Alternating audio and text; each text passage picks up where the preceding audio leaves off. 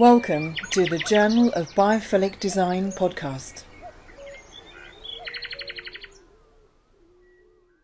Well, many thanks for joining us on the Journal of Biophilic Design today. I do hope you subscribe either on your RSS feed or on the website, journalofbiophilicdesign.com. It's a free newsletter, so please come and join us over there or on YouTube. We're really excited today to be joined by Nicole Cronin. She's founder of Rooted in Nature. There'll be a link on the podcast spiel that goes with this podcast. And what she does, she supports human well-being through our connection to nature using biophilic design to truly make beautiful spaces that feel good and are also good for us too, and the planet, I have to say. Her philosophy is, and I'm going to quote this because I think this is really, really lovely, and it kind of is her essence, I think. I truly believe that we can make the world a better place through design. As design professionals, she says, we create the spaces that people spend nearly all of their time in or near. It is our responsibility, this is our responsibility as designers, to create spaces that are good for people, healthy for people, and hopefully with a twist of beauty. And for me, I think that sums up Nicole. So Nicole, many thanks for joining us today. Thank you so much, Vanessa. Lovely.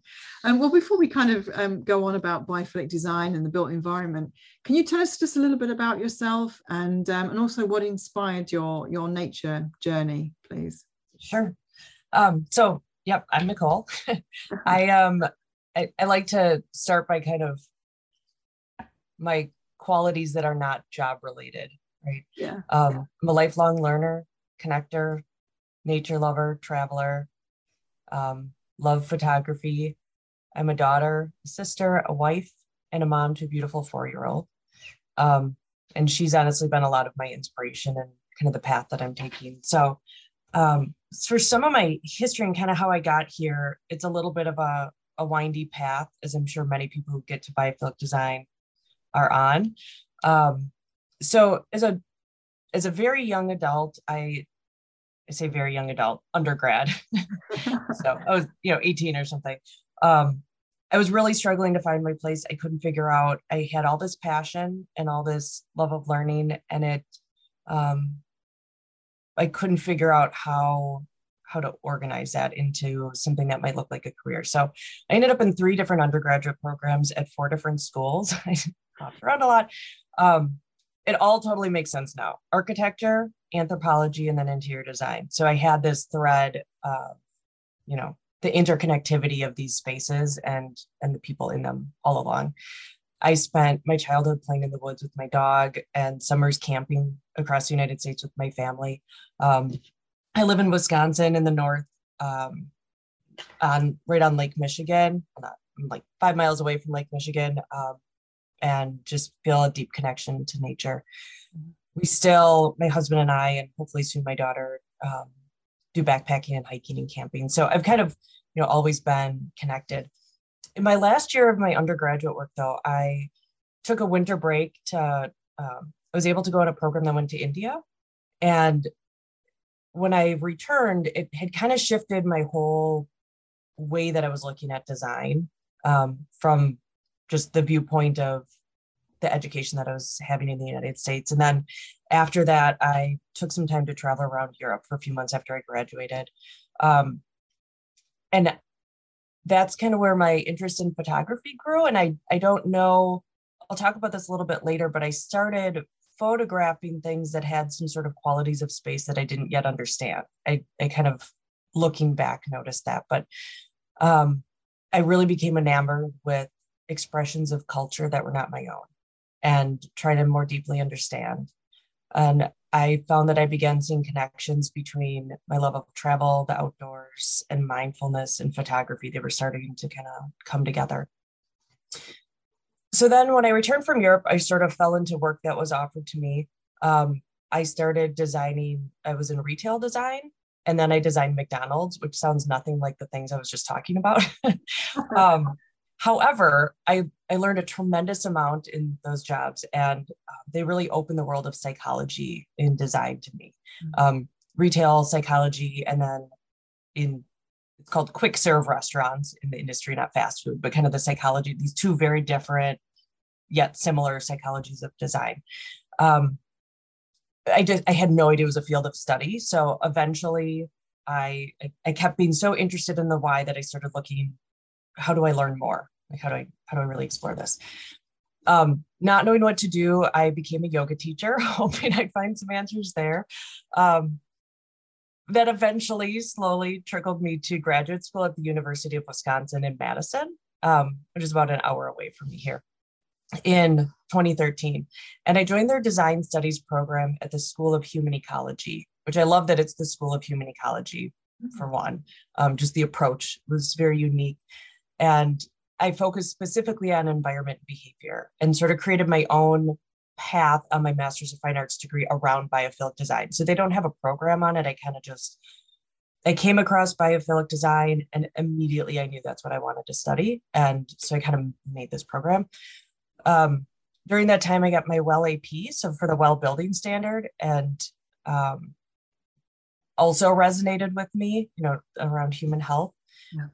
And as I was putting together my thesis, I was looking at my photography and started going, oh my gosh, the photos that I had been taking while I was traveling and the photos that I was taking in the natural world, they had similar qualities to them.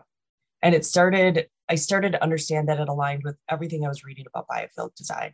Mm-hmm. And that's really became so impactful for me, that it wasn't that I was going out and seeking these things that I was reading about. I had already found them. Mm-hmm. And I already knew this, and I was exploring the why. Why was I drawn to these things? Why was I feeling this in spaces? And so it kind of felt like a more interconnected path. So my website that you mentioned, that was really my thesis project. I keep it open and free and available. It's just super educational. I really feel like it's important to share this information with as many people as possible, as do you, having a podcast about it. So then after that, I spent a couple of years consulting on biophilic design. Then I taught a course on environment and behavior at the University of Wisconsin-Madison. Then I had my daughter. I took a little time off, and ended up, when I decided to go back to work, working in healthcare. So I'm currently also working in healthcare, and that have a consulting business as well. So now I got to look at it from a retail perspective, a healthcare perspective, a restaurant perspective. It's been a fun ride. It's really interesting, obviously, because you studied anthropology as well, and you've got the psychology side of things, and you've got the aesthetic mind and feeling of the beauty of nature from the photography point of view, and wanting to document something. So I can see where all these threads are kind of like leading and joining up. I mean, why, in your opinion, is it important that we bring nature into our built environment? Yeah, so I have this quote on my website, and I spent a lot of time thinking about why this work is important. And it's, I use this E.O. Wilson quote. I don't know if nobody else has quoted this on the podcast, but this is my favorite. I have never found a better sentence that I feel like describes this. The crucial first step to survival in all organisms is habitat selection. If you get to the right place, everything else is likely to be easier. Right. So it's, there's a whole lot of the world that I cannot impact. My small lens is through the built environment, and there is an impact that we can have. We can make decisions. We're constantly impacting the people around us, whether we're aware of it or not, through design. The more awareness we can bring to it, the better job we can do of making those spaces really good for people. So that quote, that's like, So, and I think about biophilic design also, it's part intuition, it's part research. Mm-hmm. None of this is something, these are not concepts that are new to humans. We're just sort of rediscovering them, I feel like. And we as humans, we were inspired by the nature around us. We built using that inspiration, and we just knew how to build by being intimately connected to the world around us. And I think we've all been, I would venture to guess, all of us have been in spaces that we feel very deeply connected to. And not necessarily because of the event taking place there or the people we're with, but we feel physically connected to the spaces that we're in. And it's this special connection that how do we find that connection, understand what that connection is, and replicate it or create it for a different group of people that might be different than ourselves. And I feel so strongly that we can create spaces that do that for people, for all people, and can support the human system, like our physical body, as well as our emotional body. I'm also a longtime meditator, and that plays into a lot of what kind of these special qualities or feelings in space, maybe. I think it's really interesting, the research, and it's related to your question. The research on mindfulness and on biophilic design and how they're both increasing. Mindfulness has been around, or meditation in some form, for 2,500 plus years. And, the people who practice mindfulness didn't need research to tell you what it did. Yeah. But now we have research to support it. And in some of us who are more academically inclined or want to believe based on that research, now we have proof that this kind of esoteric thing actually does something. And I kind of feel like that's biophilic design, right? We have proof now that these deep connections that we had to space around us do actually do something. We can verify that happens, and so I see biophilia as connecting us with where we came from, who we are as a species, and determining the habits that best support us. So I love using this example too. So this area of expertise, focuses on how humans have adapted to our natural world, the biophilic design, how we're still adapted. But humans we are the most fantastic mammals at pretending like things don't matter, that actually matter, right? So we can pretend like we don't actually need the sun and that doesn't impact us with our circadian rhythm, but it does. And just because we can pretend, it doesn't mean it's not going to have negative effects on our body. So I like to use this example. And I apologize, I can't remember who, it might have been Janine Benyus who I read this from, but it was a conversation about zoo design and how, when zoos were first created, and maybe unfortunately still, the animals would go in basically concrete boxes, and they could have the animals live. They could, they would maybe eat, but they could have trouble reproducing. They would become depressed, walking in circles, and they just weren't exhibiting the type of behaviors they would have in a natural environment. So ultimately, I think the conversation is that zoos could keep animals alive, but they couldn't make them flourish. Yeah. And that's how I draw this very strong connection to biophilic design and people and our nature connection.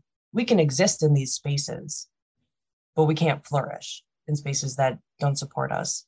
And I think it's pretty evident, in my opinion, that there's a lot of not flourishing going on, and we could use some support there. Yeah, absolutely. I think that's a lovely way of phrasing it, actually. Yeah, to flourish. They say we can create these boxes, we can create these spaces, but and it's fine. We can be sustained, and we can be kept alive, and we can just get on with our, like in the workplace even. I mean, Nigel Osland talks about that. The sort of the workplace zoo, how we've created these boxes for people to be in and to do the everyday things, but actually, are they flourishing? Are they doing the best work they can do? Are we living in homes that are boxes and we're living the best life we can? Our healthcare, same thing. We're just keeping people alive, but can we make them flourish? Can we make them heal? Can we heal them quicker? It's funny that you say that about the what did you call it? The office, the workplace zoo. Workplace zoo, yeah. Yeah, that's Nigel's I got. honestly think that's part of what inspired me to do this work, because I worked in one of those. Yeah, It was a gray cubicle land yeah, with, I mean, I kid you not, everything was gray. It was a group of architects and designers, but it was just gray cubicles and gray laminate and yeah. gray What's with carpet that? and What is with that? fluorescent lights and no windows. And I thought the same thing, like, we are, just because we're designers, not that that sets you apart, but like, we're typically very visual people. Mhm. You know, we draw inspiration from the world around us in different kind of unique ways. And you just put us in the least inspirational environment you could ever imagine working in. And, you know, everybody deserves better than that. Yeah, absolutely. Yeah. But yeah, that was a deep inspiration for my work. It's Gray Cubicle Land. Yeah, yeah, exactly. I worked in one of those as well, but yeah, that's another story. I mean, how can we encourage people to really feel the difference that it makes, you know, as designers, as architects, as interior designers, people that have got the clout or the wherewithal or they've got the position or the opportunity to create better spaces for us to flourish in, where we can use nature. I mean, I know you take, for instance, people on forest walks, which I think is a lovely idea, so they can actually feel that, and hopefully we'll take that back with them to their architectural practice, to make you know, so that it inspires them. I mean, you spoke when we chatted before we recorded the podcast a few weeks ago. You said you talk about nature as muse, which I think is such a lovely thing. I mean, can you explain what that means as well? So yeah, if you can talk about how we can connect to nature, and keep that inspiration in our practice, really. Yeah. I love this question so much. So I've been doing the biophilic design work really probably since I started my graduate degree in 2013. And this is like the new-ish undertaking that I'm just totally inspired by. So I mentioned that I spent time consulting, and part of that work was providing continuing education, just kind of the back history of how I got to this. I always love the history of how people get to where they are. So that's why I'm telling my story. So I was giving these continuing education courses, a lot of them. I had probably given about 50 in 2 years. So, I mean, I was speaking on the topic a lot. Always to architects and designers. That was kind of the world that I was in. However, they were always in, you know, your typical conference room. So even if they were a beautiful space and maybe they had windows, but most likely they didn't, there's no direct nature connection in terms of like a patio or an open space or something. And honestly, a lot of the time I'd be talking and there would always be a handful of people that were really inspired and thinking about what they wanted to do in their work. Excuse me. Yeah. Yep. So people inspired and wanting to do the work. And then you could also see there was a group of people who was like, yeah, plants, we get it. We do this. Yeah. We're already on top of it. And so I kept having this kind of nagging feeling that if I could just get you outside, I bet I could convince you. Like if I could just take you outside on a walk in nature to see the world the way that I see the world, kind of through that mindfulness perspective, that you would understand why what you are saying and what I'm saying are different. Mm-hmm. So I had an opportunity to run like a half-day workshop in Anchorage, Alaska, which I had never been to. It had been on my bucket list to get to Alaska. So of course I said yes. Mm-hmm. And when I was looking at the information about the site we were going to be on, I realized it was on not a true nature preserve, but like it's a conference center that had a nature area. We'll call it outside, very natural, like complete with moose crossings and the whole like Alaskan experience, right? And so I asked if I could get a continuing education credit that took people outside. Could I do that? And they were like, all on board. So I ended up getting through IDCEC, which is the interior design group in the United States, and AIA, the architecture group. I don't know if they're just the United States, honestly, but I was able to get it accredited through them. And so I did kind of a educational piece, and then we went on a nature walk, and then kind of broke down and more educational.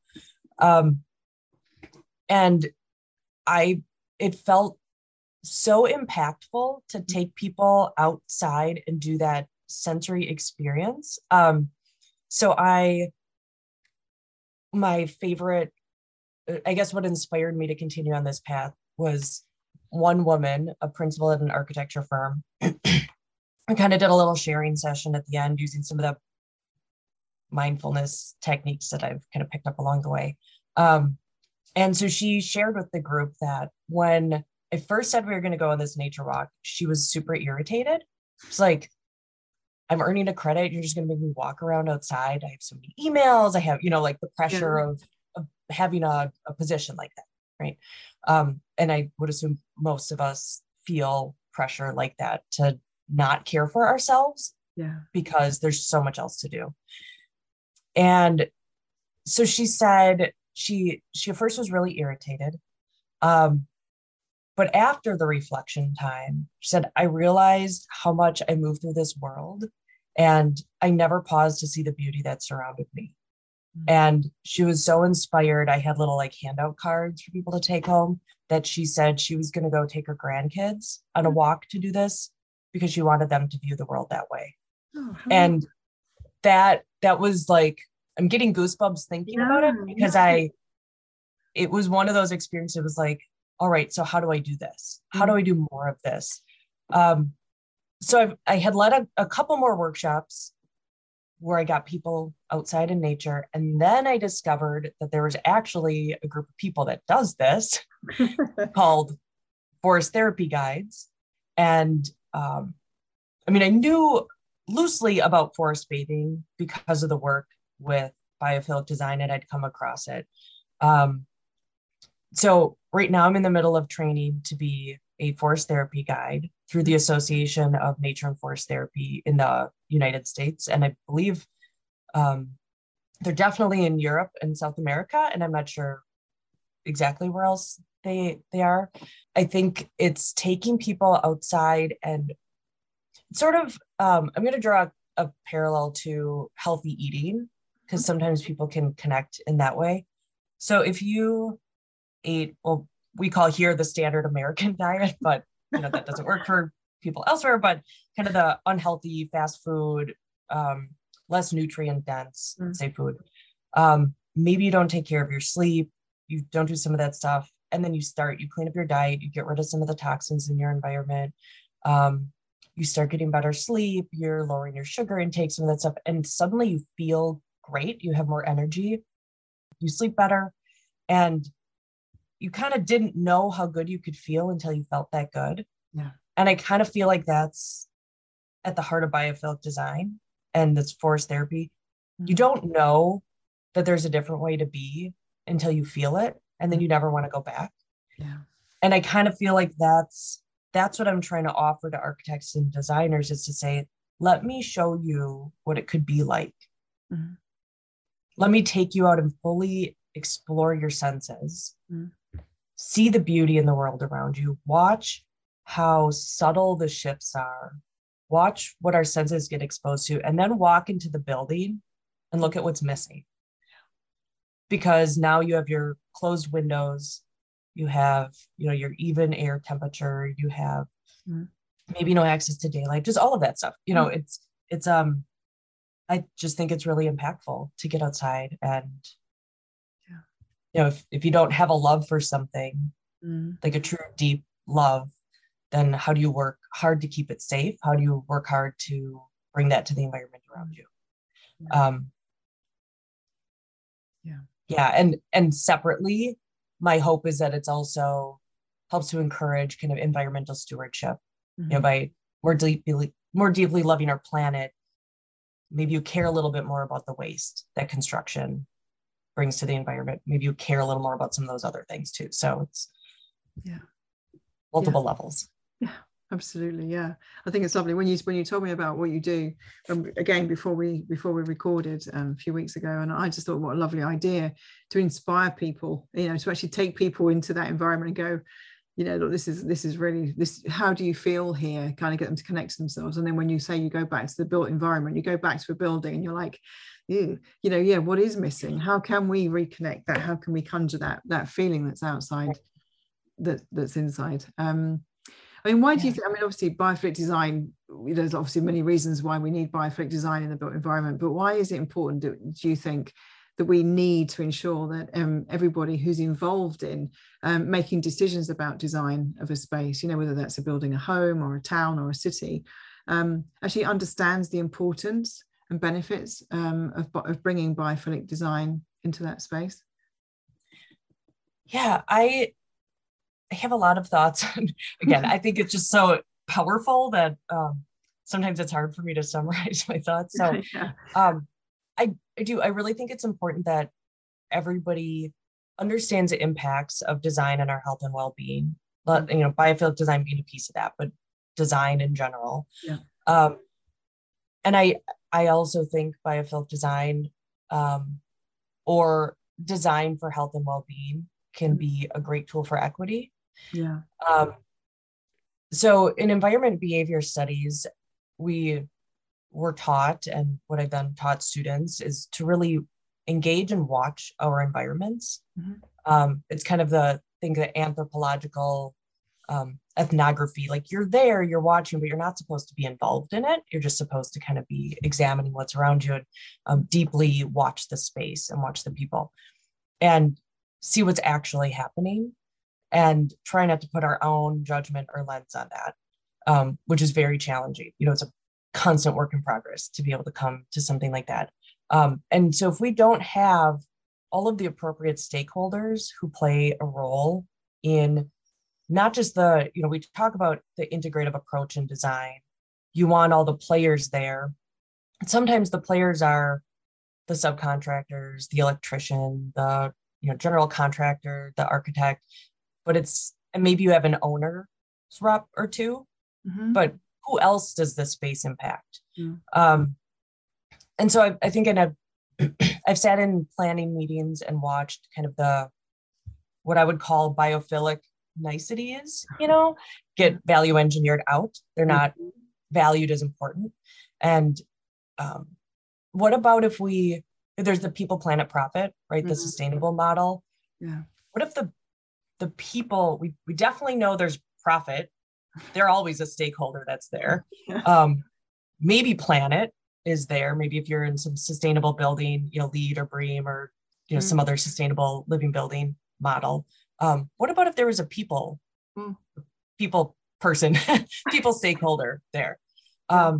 Somebody who was, their priority was making sure that human health and well-being was a primary focus, was not value engineered out, was not a nicety, that it was actually held at the importance that it is, alongside other sustainable things that you're doing for the planet. You know, could you also bring in a community advocate, somebody in the community that says what the community needs might not be that development to gentrify that neighborhood. Maybe you can work alongside them. What about an Indigenous representative, somebody who speaks to the land that you're building on? You know, are those stakeholders, are those valid names to sit at the table? You know, if you're not at the table, you don't have a voice. Yeah. And be at the table. And the owners or architects need to do our role in bringing those voices to the table to make sure they're heard. And so you know, it's like if let's say you're doing a sustainable building, if you don't know from day one that you value these different, you know, credits that you need to get, and say a year into planning, you go backtrack and try to fix it, you're just skyrocketing your cost and the time that you're spending on the project. Same with human health. If you design with it from day one using biophilic principles, it stays. The whole design is created around that. You can't just stick a bunch of people in the core of the building and call it a day, right? Because it's a priority. Yeah, so I think it's really important that we make sure, you know, there's a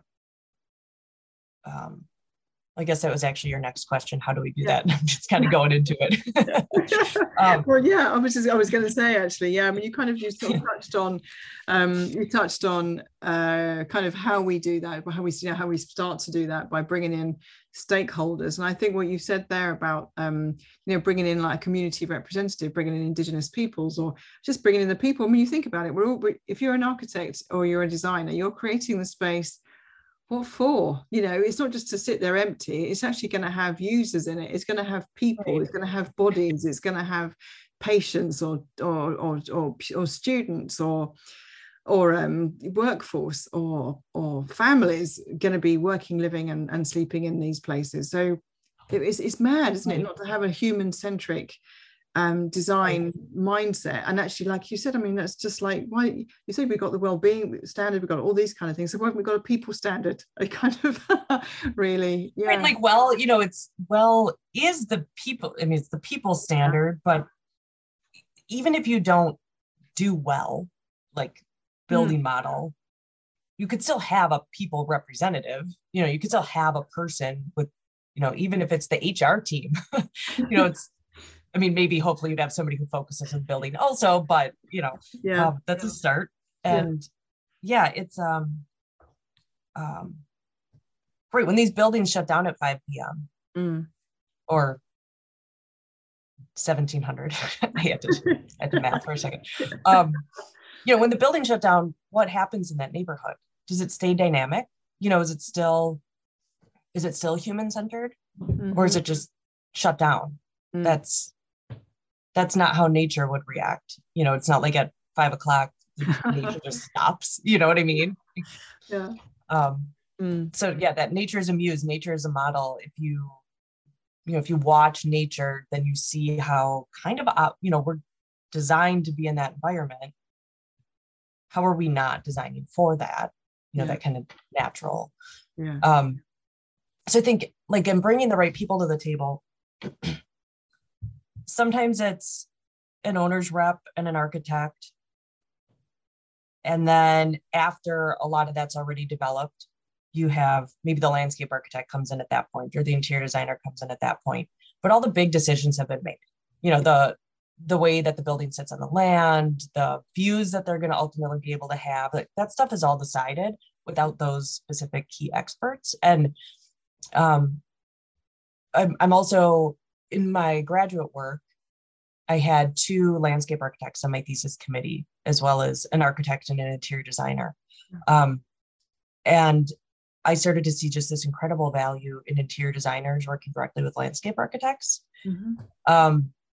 And like just because we work in silos of, I'm an interior designer and I do X, and I'm an architect and I do X, and I'm a landscape architect and I do X.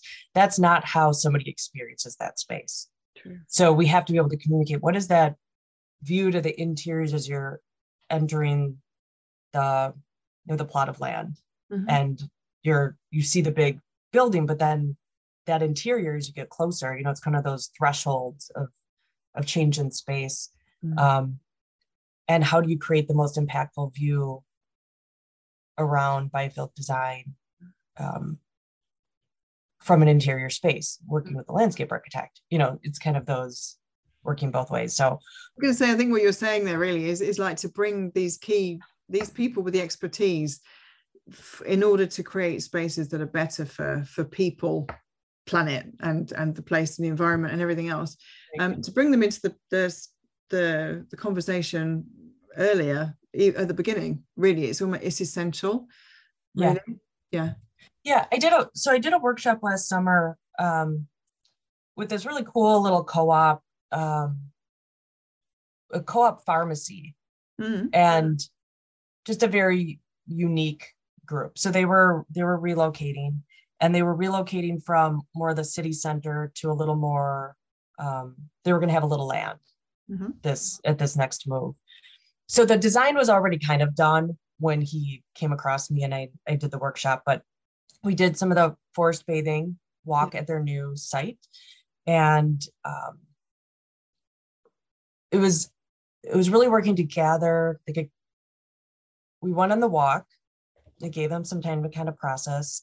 And we gathered after the walk, and then I asked a series of questions, kind of a design thinking-ish model. We didn't really have time to do the full everything, but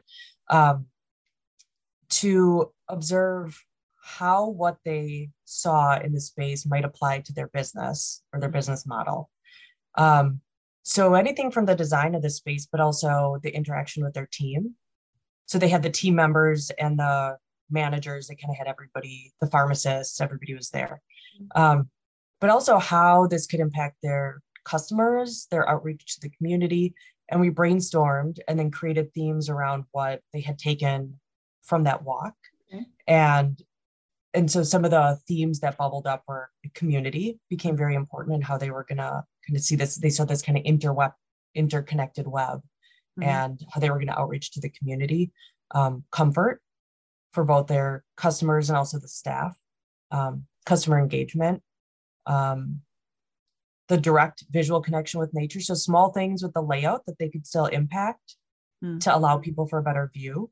Restoration and art and beauty. So they really wanted to have like a local artist kind of, connection to the community, and sustainability. And they were already working on that with the architect. But so when I say nature as muse, that's what I mean. Like they used this walk in nature as a muse for a whole bunch of future potential business ideas. And that was just it was just delightful to do. That's really lovely. Yeah. I mean, you mentioned it's a pharmacy, and I know you've got a lot of experience working in healthcare, and sort of different providers and things.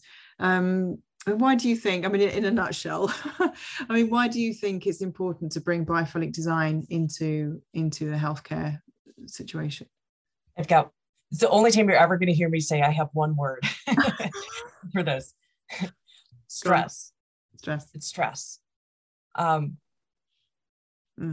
Like stress on so many levels. If you are a patient at a hospital or visiting a loved one at a hospital, you are under most likely a lot of stress.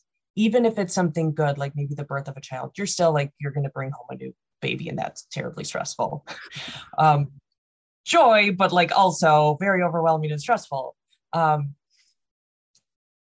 It's people are just so stressed. I feel like I could just end I could end it at that, just generally. But when you're a patient, you need places to decompress, to be able to feel deeply, to have those emotions, maybe to have a private conversation with a physician, a loved one, maybe very hard conversations. I would bet if your listeners have been listening to the podcast for a while, they will have heard all the statistics about health benefits with connecting to nature. Things like that, patients with views of trees and quality access to daylight leave the hospital faster, experience less stress and pain, and take less pain medication. Those are some of the typical research examples that get brought up around biophilic design.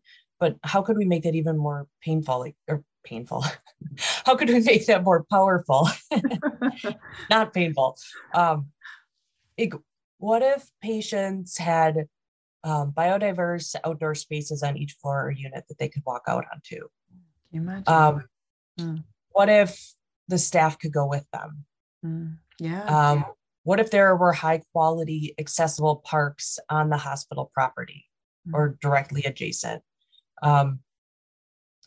That maybe a patient who was in pretty good condition could walk on by themselves or with a staff member, right? I think there's more opportunities. I mean, everything from wayfinding, and I look at a lot of these from a biophilic lens, and how we navigate space and how we decrease stress. Having I can't think of the term that I wanted to use, but yeah, there's a lot of impact that we can have on the people in spaces, but it's really about stress and I can't change your outcome necessarily, or change the diagnosis you might get, or whatever that hardship is, the financial hardship that might come from that. But if I can at least make your experience there be a benefit to you, then I'm doing good. And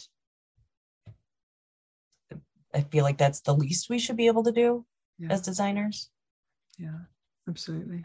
I just, your description of that, can you imagine that if there was like a, you know, on every level, there was like a terrace or something with views out there, or even with, you know, plant pots or trees or you know, or just views of nature, even if it's like made up views of nature, or just something that we can just, like you say, decompress, you know, reduce our cortisol levels, which you've touched, you know, you touched on the fact that, and the people listening to this podcast will know there's all this research that's been done that our connection to nature, and particularly biophilic design, when it's in the built environment, when it's in interior spaces, how our cortisol levels drop, which means our blood pressure drops, which means we get, you know, with that fight and flight pressure on our system is reduced. So it actually brings us down. And if you can somehow combine that, like with this sort of mindfulness sort of mindset as well, I think that's really great. I mean, we talk about the health of patients, and I know you've looked at how the buildings impact healthcare workers and staff as well. So not just the patients, but staff. I mean, can you maybe set the scene a little bit about how, you know, what type of day-to-day stress that biophilic design can relieve, maybe, you know, and how it can support that? Yeah. So start by saying I'm not a healthcare worker. So I can't speak from personal experience. This is the experience that I can speak from is as somebody who works on a daily basis with the caregivers, with people who are in that direct access, people who are under just a normal stress. And I have family that works as nurses in hospitals, and I watch the stress that they're through and how it impacts their personal lives. And they're working in incredibly difficult situations. And, you know, on top of the normal stressors, COVID has just hit hard. And there are staffing shortages all over the place, which just increases the stress. There's a lot of turnover as people are trying to find new balance. So there's a lot of stress. I mean, it's just really a lot of fear and a lot of stress that people are dealing with. And, you know, same as, I don't really think the design for the patients and the staff should be necessarily thought of as different. They all need the same things. So, and not just the care staff, because I've technically worked in like a support role. I'm not a staff, but there's the environmental services team that does all the cleaning. And they are making the hospitals clean for us, worrying about infection, going into OR rooms after a loss. You know, I mean, they're under incredible stress as well, and very emotional sometimes. Work that they're doing, the facilities, the maintenance, you know, the hospitals would not run if we didn't have those teams available. Administration, customer service, that's like taking the stress of the person who's getting to the hospital. You know, there's a lot of people, not just the caregivers, but everybody who works or visits an environment like that should have access to ways to decompress. Like hospitals they're heavy places. If you're somebody kind of, say, emotionally attuned, that I don't mean they're physically heavy, although they're also that, but I mean, you know, they're emotionally heavy places to be in. This is a place where the entire life cycle is experienced. There's not many other places that we can say that for. You know, the staff experience a lot of this right alongside the patients, and some that they get to know very, very well. I've watched when teams lose a patient and, you know, have to turn around and walk into another room. You know, how can we help that? So I know there's, you know, it could go into a lot of the statistics or, you know, some of that breakdown, but I'm trying to come at it a little bit from that emotional level. It's not just applying a statistic or a square footage of plants or something. It's how do we address that? How do we help? Like prospect and refuge spaces, I think, are incredibly powerful and underutilized. You know, ability to just step away for a minute, like let the emotion come out, don't bottle it up. Some ways that we could, if that staff can now walk on that terrace with the patient, they also get that. Yes. They also get that momentary break. They get that fresh air. And it's kind of funny because as I say this, immediately I think of all the like reasons this cannot be done in healthcare, and all the arguing that might come back about how it's not possible. But it could be. It could be possible to design spaces like this if that were our top priority. Yeah, exactly. And it should be.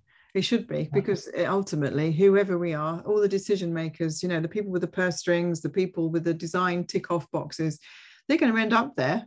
Like you said, they started life there. They're going to be there at some stage in their life, whether it's in a private healthcare situation or not. But just a bit of forethought, really. So that, even from a selfish point of view, the person that's like signing this off should be thinking about that.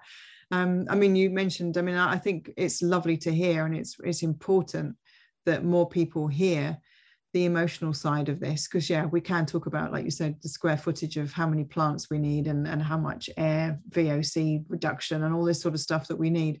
But you mentioned, and it's so true, these people, they go from one room, they might lose someone that they've got connected to, because they're in, even if they're only in there for a week, or sometimes people are in there long term and then they lose them. And then they have to go straight into another room. They have to go and do something else, or they have to go and manage something or whatever.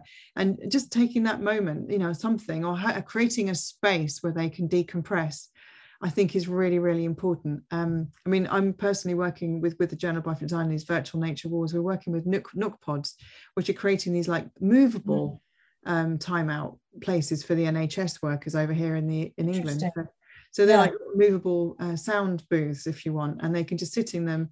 There's a view of nature, it's a printed view of nature, but they can just decompress for a short time, and they can move them around. So it's fantastic. Obviously, there's a cost involved in those, but you can reuse them, you can move them around. So actually there's ways of retrofitting things like that into spaces until we can get to the point where we can build new spaces, or we're renovating a space and we can incorporate these by default. We need it. There's more and more understanding of well-being and mindfulness and stress and PTSD on all different levels, not just because they've been in the army. It's, there's PTSD in healthcare as well.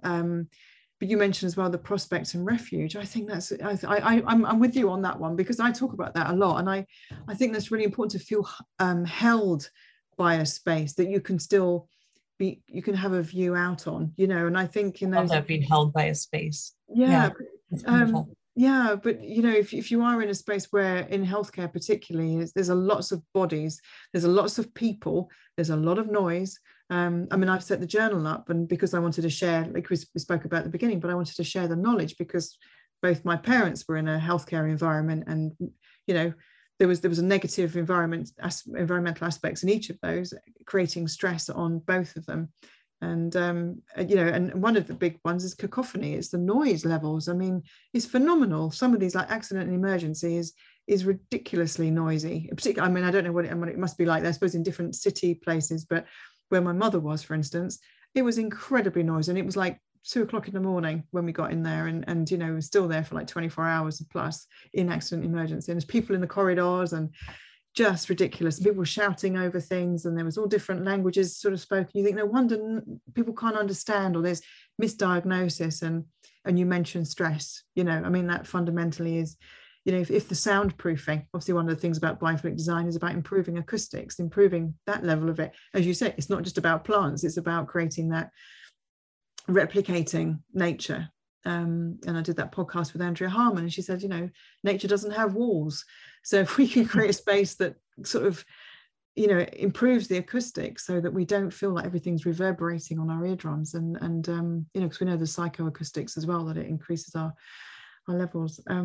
Anyway, I think we it's lovely to have you here, and Nicole, really appreciate it. I'm going to ask you my final question, but before we go, is there anything else that you would like to add? That we can build environments that either positively or negatively affect, everything from fertility to sleep to time needed for injuries to heal to immune function, cardiovascular disease, mental health. All of this stuff. And biophilic design can help with a lot of that. And stress is considered the most important health risk for employees globally. That is pretty crazy. And when I run these exercises that connect you to nature, either physically or through a visual exercise, it can be really emotional. I get in a 20-minute visual exercise, people will start crying. We are very emotionally connected to our spaces, even if we're not aware of it. And designers, we can impact the whole human through design. So I guess I'd kind of leave this with, for listeners who are actively involved in the design of a building, take a moment to think about how many people your job impacts, like truly impacts today, tomorrow, in 20 years. We have an incredibly huge impact on the people we design spaces for. So what does this kind of expansive view of our profession mean? The concepts really are something I've come to believe is that this is in line with ideas on preventative healthcare. And, is a design model, we could think of ourselves as preventative healthcare professionals or as healers, and that we really have this kind of impact that we can make. So that's the last piece. That's lovely. I think that's really nice. To think of yourself as healers. I think that's a different, completely different mindset shift. So really, I suppose, in the final question is the magic question, really. And if you could paint the world with a magic brush of biophilia, what would it look like? This is one I was thinking about a lot, and I'm sure some people have really profound things that they say. What honestly keeps surfacing for me is that it can be a tool for equity. And if I could paint the world through a biophilic lens, it would be that the native lands that I speak in the term of those of us who came from colonized areas or part of colonization, that we can get back in touch with that nature and restore it and allow that equal access to everybody. Thank you for listening to the Journal of Biophilic Design podcast.